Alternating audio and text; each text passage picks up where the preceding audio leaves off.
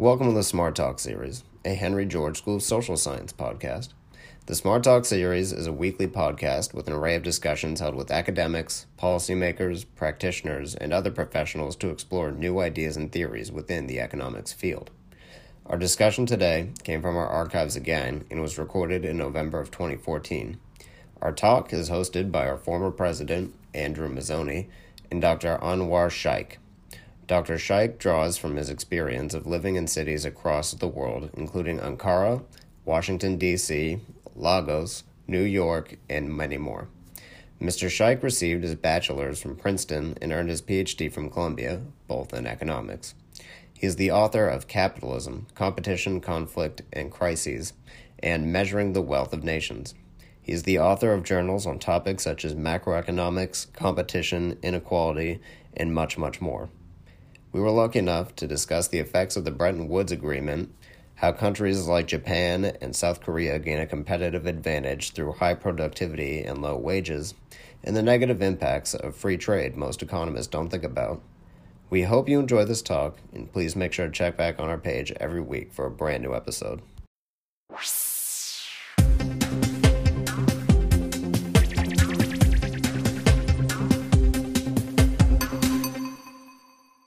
Dr. Shaikh, thanks for joining us on Smart Talk. We're going to put a heavy load on you today. We're going to have you explain how free trade affected America in the last 30 years and how it affected the world. So this is a weighty topic. It's a favorite topic of mine. I think it has tremendous implications. The financialization of America is a direct result of it, I believe. But let's go back to the collapse of Bretton Woods.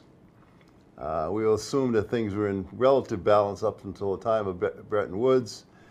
We couldn't sustain the fact that we were going into a deficit position. We cut the dollar loose, and then what happened? Well, let me back up a little bit by saying that Bretton Woods was an experiment. It was an experiment trying to maintain fixed exchange rates. But fixed exchange rates have a life of their own, which depend on underlying competitiveness of the countries involved on the world market. And despite the tremendous power that the U.S. had after World War II, that experiment proved to be unsustainable because the underlying rates could not do the adjusting that they had to do. Now, I don't mean by that the rates, if they'd been flexible, would lead to balances. We know, for instance, that once the rates were let go, after Bretton Woods collapsed, the U.S. deficit actually got a lot worse and has continued to slide precisely under free trade and flexible exchange rates. So for me, this always raises the question, what's the theory behind these institutional arrangements? And why, for example, do we go to a floating exchange rates rather than managed exchange rates at that time? Because managing exchange rates requires you to have some idea of what the market rate is that's going to be sustainable. It's like any other price. You can manage it within limits, but you have to hold your reserves as the backup for that management.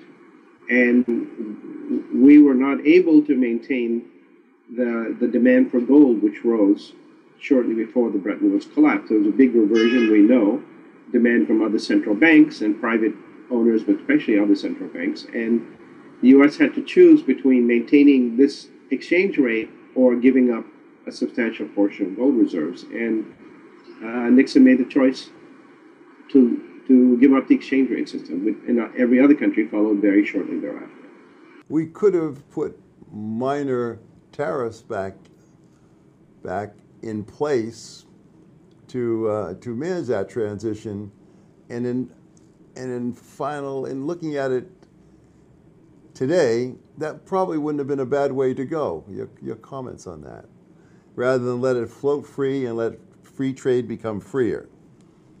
I would argue with you we could have stepped into that process and managed trade balances more effectively for everybody if we we managed to use tariffs, especially where we would be competing against lower wage areas. Yes, that's a very important point. That if you accept that competition has a lot to do with low wages or at least lower costs across countries, then the question is, can you manage the effects of international competition, especially when new players are coming up, which is very clear with Japan and later South Korea, but also Germany in the recovery. Can you manage away their competitive advantage in order to maintain ours? I think it's possible for some period of time, but of course, this is a management that they have something to say about too. And for me, I think it is possible the U.S. with its enormous post-war power could have sustained the Bretton Woods system for some time longer, but it was crying out for realignment. What will we do about South Korea in the horizon, and Japan in the recovery, and Germany also, by the way, in Europe, and then later China? Could we have maintained our advantage against them, given that they had lower costs and were recovering rapidly? I don't think so, actually. So I think the big mistake was thinking that free trade, a big mistake by economists, by the way. I was in graduate school at the time. And I remember everybody saying the trouble with the world system is that it's fixed exchange rates. That's a kind of Keynesian thing. And once you get to flexible exchange rates, everything will be fine. And it was absolutely false because the underlying theory was false. Okay, well, let's go back. Let's jump way back in time to the development of some of the key players, like the United States, Germany, and Japan. I think it's true to say all of these countries developed to their true industrial potential without practicing free trade. And if that's true, then why all of a sudden would the United States have decided that free trade is the way to go? Well, it's an interesting question, and let me just preface it by saying that the argument in favor of free trade, when the U.S. was itself coming up, was put forward by the dominant countries at that time, especially England. And this wonderful, lovely little book by Professor Ha-Joon Chang at Cambridge University documents how the countries that were developing, which of course includes us at that point, were absolutely clear that free trade was something that would benefit countries like England, like the UK, but would not benefit the US at that time because instead protections and tariffs and industrial policy to develop local industry were the dominant thing. Chang quotes Ulysses S. Grant, president, saying, England is favoring free trade because they have all the competitive advantage. After a couple of hundred years, when we have the competitive advantage, we will favor free trade also. So when we switched, or at least switched away from fixed exchange rates, which was something set up for a pretty short period of time, the general reading in the economics profession was that free trade would make everybody better off. Now think about that. Why would be that the case? I mean, classic free trade with Ricardo is essentially talking about primitive commodities with very little technological underpinning, and talking about a situation where capital doesn't migrate, and such an austere formulation to become the cornerstone of global policy is simply unworkable when technology is the key to success. How could American policy planners want to throw away their competitive advantage by, in effect, re-equipping former enemies, Japan and Germany, with the latest in equipment, allowing them access to our markets, and actually thinking that we can maintain enough of a lead so that we can keep our own people employed, when that situation has never, ever occurred in history? Well, I agree with you, and I think the point you raise is very important, that economic theory bears quite a lot of responsibility for this, standard economic theory. As I said in graduate school, when I was taking courses on trade, I was told repeatedly that the collapse of Bretton Woods was a wonderful thing because the most efficient allocation of resources on a global scale takes place if all markets are left to do their thing. This was extension of Ricardo's argument. My problem is that I do think markets are very powerful, but they don't necessarily produce the results that orthodox theory claims. For instance, it's not true, Ricardo's argument is not true that free trade will lead to balanced trade. Now, as soon as you say that free trade does not lead to balanced trade, then you raise the question you just raised. In that case, what should we do about persistent imbalance?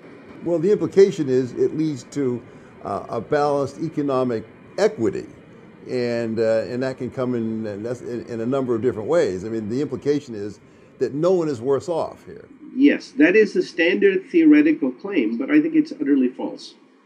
I do too. And the obvious reason is that nations don't trade, businesses do, and businesses trade according to what cost advantage they have over their competitors everywhere in the world, and within and between nations. So if they have a cost advantage, they will export. If they have a cost disadvantage, others will import. So the trade that comes out is a result of sensible decisions made at the level of multitudes of individual businesses. And governments can intervene in that. Intervene, for instance, in manipulating the exchange rate. But people forget that when you manipulate an exchange rate, you have a double effect. On one hand, if you depreciate your currency, the export sector's goods go down in price on an international scale because you convert them into some international currency at a lower price. At the US, it's a little trickier because ours is the international currency. But anyway, you get some advantage from that if you can depreciate. But at the same time, imports become more expensive. And imports are a crucial factor in the costs of the goods that are produced for exporting, as well as goods that are not exported. So this double effect can be formalized to show that the effects are really quite small. You really do not determine the balance of trade any significant degree through exchange rate manipulation. A classic example of this is that many third world countries have always had free trade exchange rates that they manipulated. But that has not made them into a balance of surplus countries. In fact, many of them suffer persistent balance trade deficits. So you have to ask, what's wrong with the underlying theory? Ricardo was wrong on his own ground. Smith, on the other hand, says just what I said. I'm not making anything up. I'm just taking it from the masters, so to speak. Smith said, trade is conducted by firms, not nations. And what determines whether they will export a good or import a good depends on whether they can sell abroad because they're competitive or whether they have to buy from abroad because they're not competitive. That is the correct principle, in my view, of how free trade proceeds. And so then the problem becomes, if we misunderstand free trade, our policies give us results that we don't want, even if the policies are thoughtful and well thought. And one can say a lot of policies are not thoughtful and well thought. Even so, if you misunderstand how the market works, then you will get consequences you don't expect.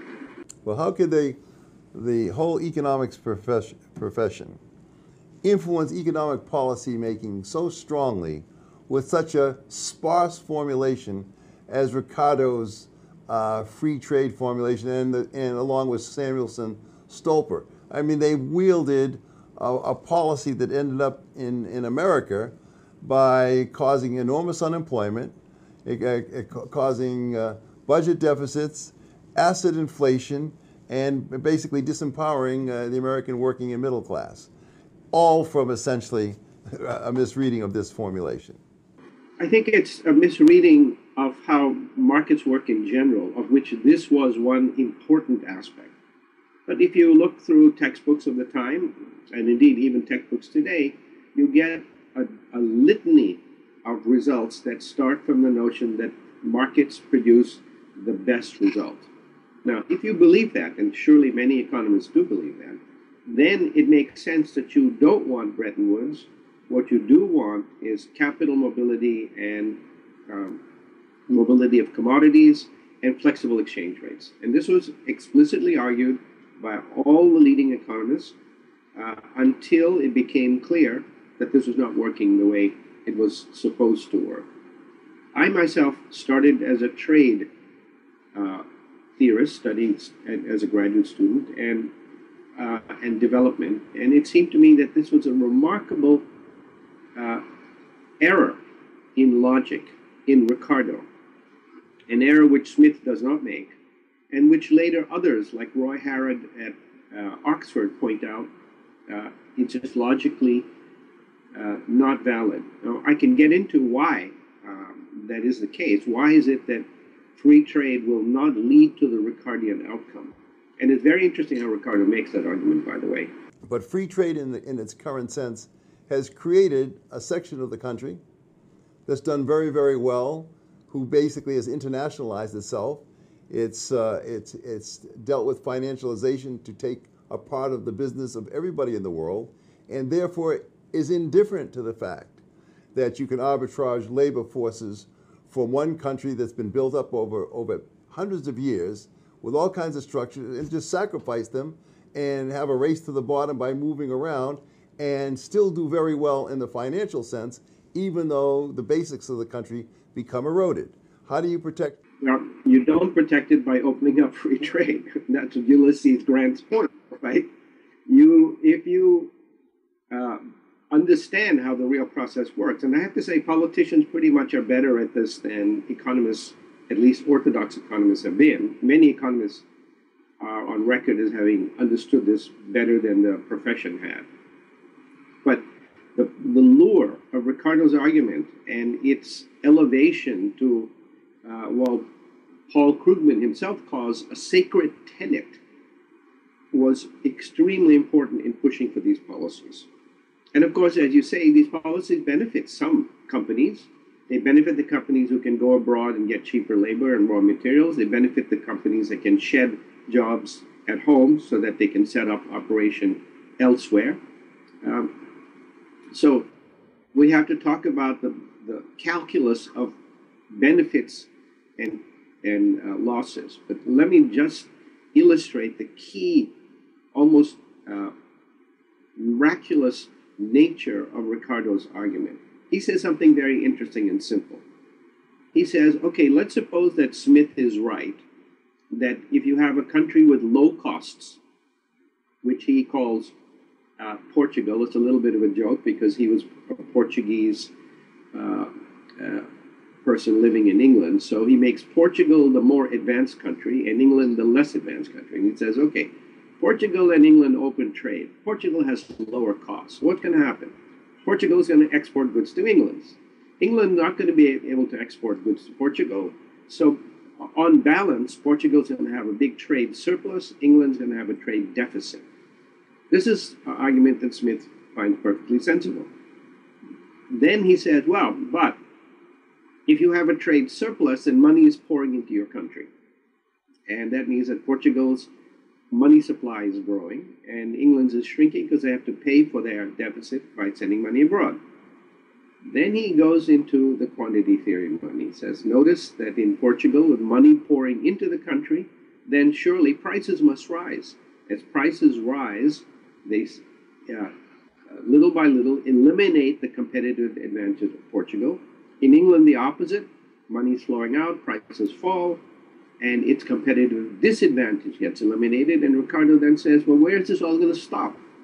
It can only stop, on his argument, at a point where trade is balanced, because then there'll be no cross-border money flows. It'll mess up the competitive advantages, change them. So you end up saying, if you believe this, if you trust in the market and believe in free trade, then every country will end up being equally competitive in the sense that it will have able to export and import equal values of goods.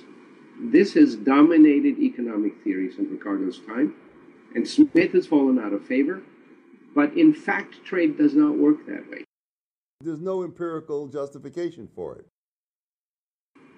Most studies of trade assume this to be the case. Let me give you a remarkable example.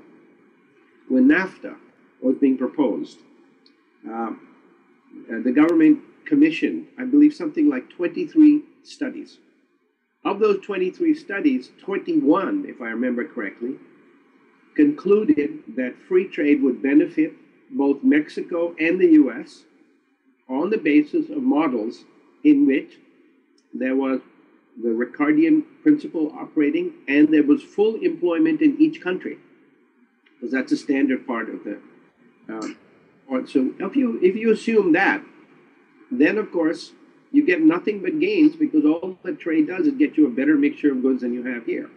If you go back to old Adam Smith, he doesn't say this at all. You can get one country losing because it's not competitive on the world market. If it opens itself up before it's ready, it's like stepping into the ring with Mike Tyson. Yeah, maybe you'll get one or two punches, but you're going to be looking at sky very quickly. And that, I think, is something that perhaps people understood in government. I'm not privy to their thinking, but it certainly became clear that the benefits were for industries that could compete abroad, benefits were for financial businesses that could spread abroad very rapidly, but the costs were for businesses that were dependent on local production and, of course, for labor. I don't think politicians, despite what they say, were unaware of all of that. They have to respond to those who pay for them. And though we vote them in, they have a lot of powerful voices whispering in their ear. But the net effect, of course, for that mistake is the United States finds it very difficult now to employ a significant amount of its population, create jobs that are technically substantial, except for a very narrow strata of the population, but can make enormous amounts of money with a monopoly on financialization. It's, in effect, we have a military and financial monopoly which creates quite a bit of wealth. It's just there's no mechanism for distributing it back through the general population. So this is the effect of this on one hand. On the other hand, free trade with a country that's technologically advanced over one that's much less technologically advanced can only result in disaster for the least technically advanced country. All experience and studies demonstrate that. And the only countries that have done really well in the face of free trade are the ones like China, Korea, Japan, who do not practice free trade and have been able to navigate institutionally and by policy and to avoid the negatives of free trade. And yet today there's universal assent that this is the way to go. Now I would argue that in America's heyday, we built up with tariffs and so forth, and the grant formulation was operative.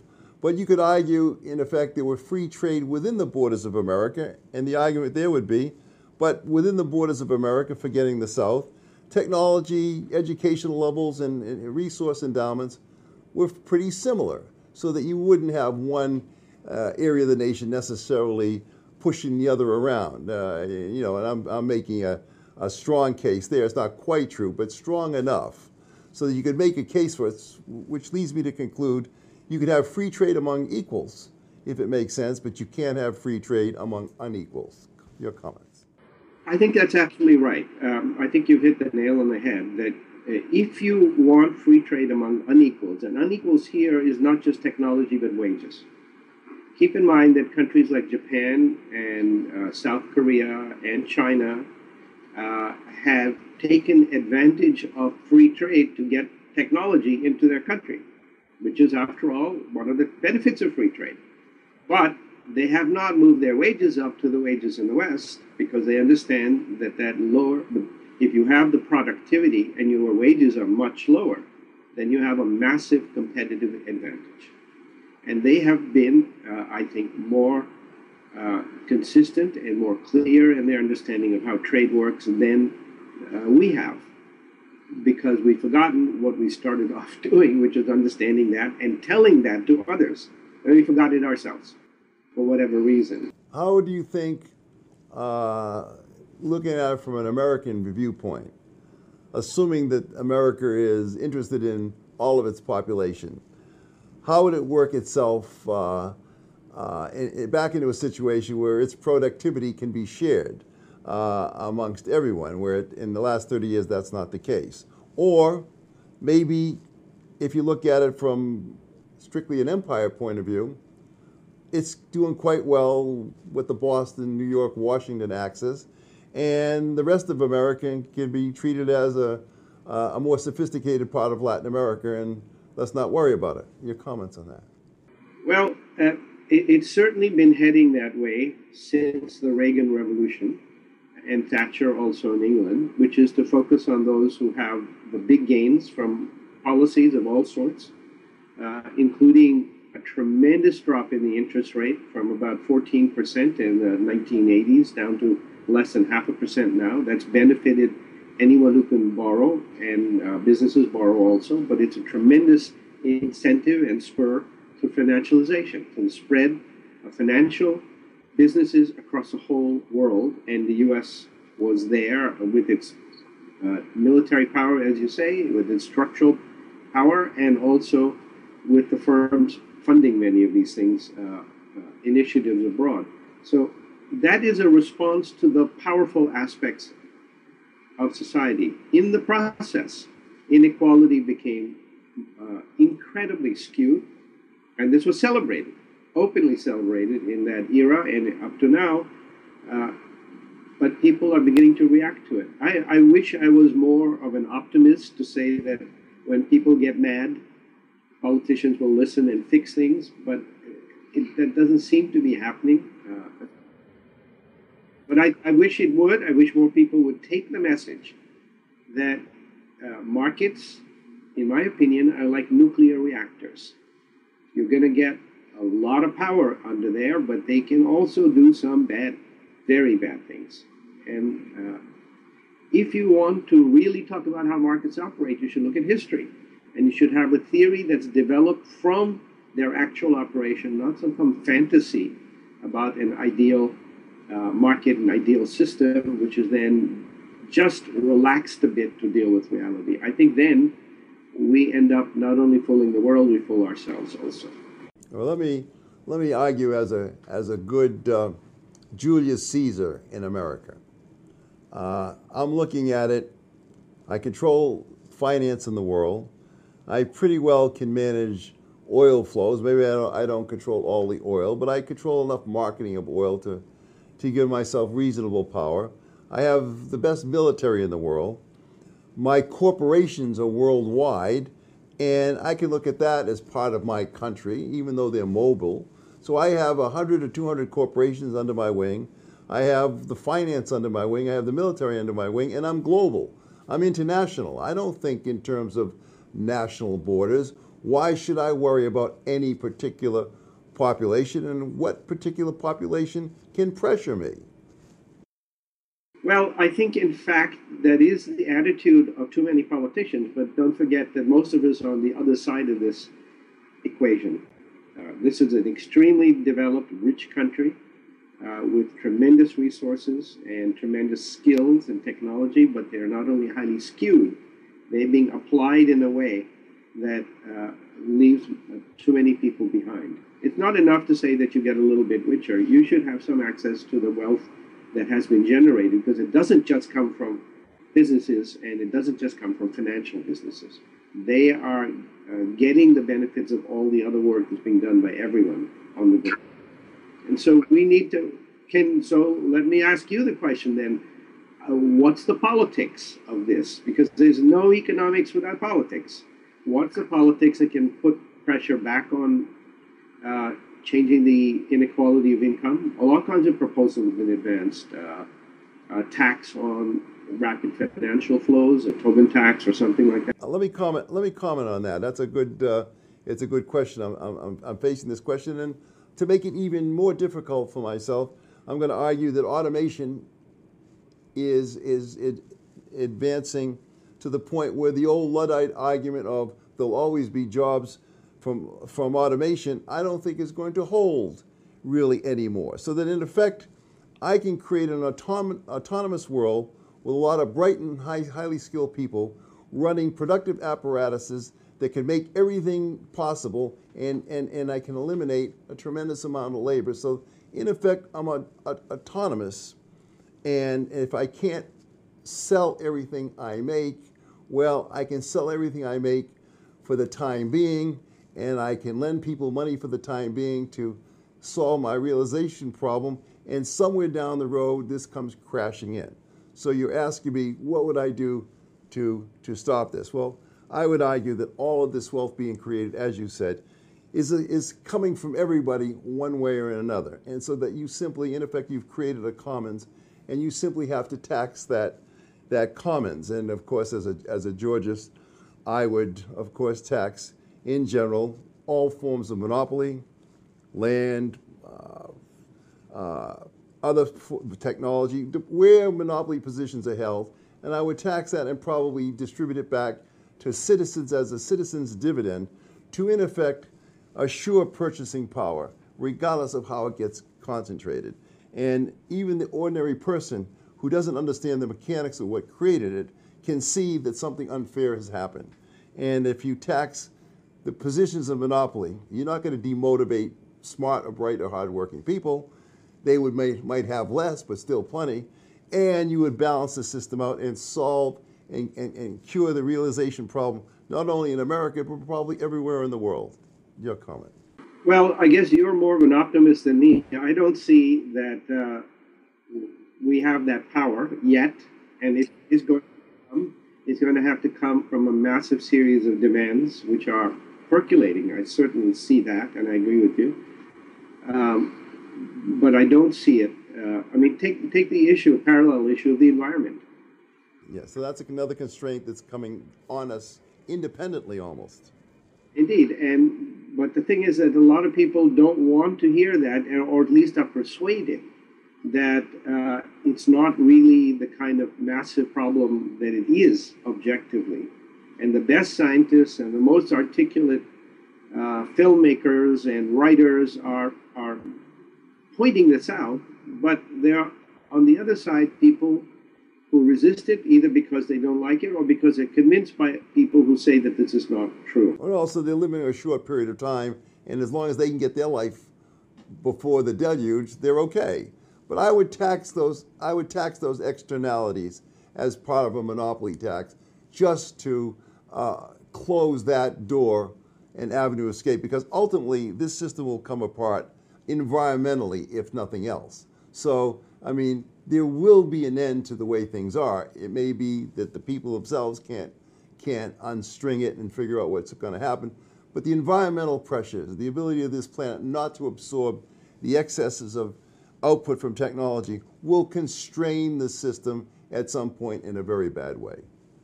We have to fight it now, but politics is a complicated and nasty game in which those people who have short-run benefits can well persuade everyone, or at least enough people, that the problem lies elsewhere. I think certainly from history we know that you can have a more equitable distribution of income. We know that you can have a regulation of industries, because that's how the U.S. came up in the first place. We know that you can have universal health care, because almost every advanced country has done it. We know that we can have a base on the standard living. So the problem is not an objective one. There are many tools in that kit, including taxation. The problem is that the conflict of interest is expressed in the political sphere also, and that is dominated right now by the short-run mentality and the take as much as you can out of it for yourself mentality. And I would love to see that change. I certainly, my whole life have worked for that. But I do believe there is intelligent tax policies, which if employed as a Georgist, I would think the monopoly tax essentially would be the strongest of the taxes. Let me just add a word. Sorry to break in. I think one difference is that I believe that it's not so much an issue of monopoly, but an issue of how competition works. And if we understand that individual businesses are driven by a profit motive, and that motive has to be pretty short term, not for all of them, but they have to pay attention to that, then we're facing a problem that what we're getting now is what markets do. if they're allowed to go unconstrained. This is the nuclear reactor part of the problem. So if we're talking about that, inevitably, there's going to have to be some discussion of how to channel and shape competition and markets. And that has to come back on the agenda because it's certainly on the agenda all over the world. Dr. Shaikh, thank you for joining us on Smart Talk. We'll continue this again, talking about probably tax policy down the road. It was a pleasure having you on the show. Thank you. And that's it for this week's episode of Smart Talk. Thank you for listening, and we hope it made you think. If you'd like to learn more about our research, check out hgsss.org. That's hgSS.org. If you'd like to listen to our content as soon as it's published, subscribe to our show. If you like our show, please leave us a rating, review, or even share with a friend. It goes a long way. Thanks again for listening, and see you next week.